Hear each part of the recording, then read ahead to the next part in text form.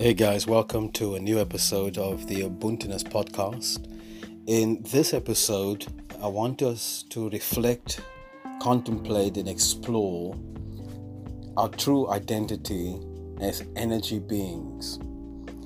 Remember, in the first episode of this new season, I mentioned how I was brought up with the traditional Christian thinking that man is a spirit, he has a soul, and live in a body. This whole idea of separation and a hierarchy where the spirit is dominant and then you have a soul and that lives in a body sounds logical, sounds like it makes sense. But the problem is the body is considered in that context as a container with no say, with no communication system in place, no signaling, no transmitter, nothing like that. It's simply a slave ready to serve its master. But that has been the predominant and prevalent thought in that type of thinking and teaching, especially in the Christian community and tradition I was brought up. Now, for us to consider this, the alternatives are, it's quite difficult to not see your body as you. And while we may say this on a purely intellectual level that, yes, I know I'm not my body, what we are doing is that we fail to understand that we are spirit, we are soul, we are body. And not one part of us is separated from each other. And not one part of us is existing in a way of a higher order and a lower order based on the idea of almost classism, that the body is a lower class than the soul, and the soul is even a lower class than spirit. At the heart of it, we are all energy beings. Everything is energy. Not everything has energy. Everything is energy. Your body is energy. Every cell in your body, millions, we're talking about millions upon millions of cells in your body, they are energy. The organs in your body, they are energy. All the dominant and primary systems that makes up the human body are energy. And as such, we know that energy cannot be destroyed.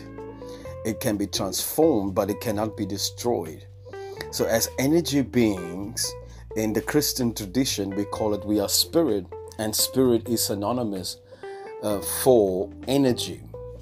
But on a quantum level, on a scientific level, energy is a way for us to understand the spirit dimension that is us.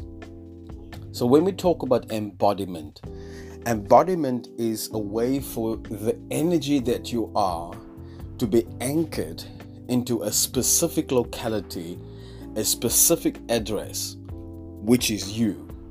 It is a unique expression and manifestation of the mind of God as you. It is divinity in flesh. Now, while we may consider this to be true on an intellectual level, a lot of people get stuck into it because there's so much logic going on around this, and there's so much scientific thought around it, that if you study this out, it may become confusing for you. However, it is important then for us to understand and to embrace this whole thinking that it is not enough to simply know this on an intellectual level. We have to know this. It needs to be illuminated for us. It needs to be highlighted, revealed. It has to become a soul memory. We have to be brought into remembrance to it. Otherwise, it will be something you can just agree with on a mental basis, but it's not enough to have it in the head. It has to come from the heart. So as you reorientate and reacquaint yourself with the idea that you are energy and that everything is energy. The person next to you, the person you're listening to now, the person you're running with while listening to this, the person in the room, the object that you're looking at, everything is energy.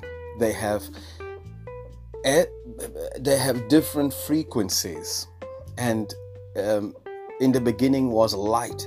Let there be light, and that speed of light were decelerated, slowed down to bring about you. So you are condensed, your body is a condensed form of energy or a condensed form of light. It is a slowed down light to make it appear tangible. But it is not tangible, it's constantly vibrating. Your bones, the density of your bones, vibrate at a different frequency to make it the structure and the density and the functionality of a bone. Your skin is a different vibration frequency. The muscles, the sinew, every part of you, the blood flowing through your veins, the arteries, the heart, every organ, these are all various vibrational frequencies to perform a specific function. But at the heart of it, it is simply energy. And energy cannot be destroyed. So your body cannot be destroyed. Your organs cannot be destroyed. They can operate and function at a different frequency. But when you allow the flow of energy in your body, as it becomes anchored within you, you are coming home. As you simply move from enlightenment to embodiment, as you move from explanation to incarnation, this incarnational process now is where that which may appear to be destroyed is really you in agreement to show how to function without the thing that other people think you need. It is transformed into something else. And as energy beings, our job is to be transformers. It is to transform things. It is to transform those things that are invisible and make it visible. It is to take that which is intangible and make it tangible. It is to take this unseen and make it seen. And that is the beautiful, beautiful job, responsibility that we have.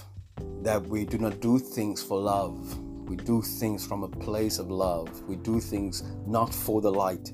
We are doing things from a place of light. And the more you allow light in your being, by allowing your awareness to dwell on that, for where your awareness is, that is what is manifested in your life. As you become aware of the light that you are, I want you to sit down and think of areas in your body where you may observe invisible light. Darkness is invisible light.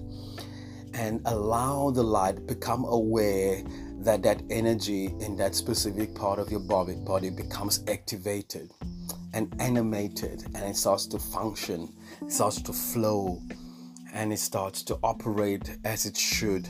And that flow of energy now, without any obstacles, without any gaps, is flowing freely in the circuitry of your body as you embody all that you are, the word becoming flesh in your life. And again, if you find a word that does not serve you, transform that into something that serves you where you are in this space and in this place and in this time of your life. Thank you so much for listening. I appreciate your time. I appreciate your listening, your attention that you give to this. I honor you for it. I respect you for it. And I'm sending you blessings, love, and light. Namaste, Nkoskako, blessings and honor and to you and your loved ones. Thank you.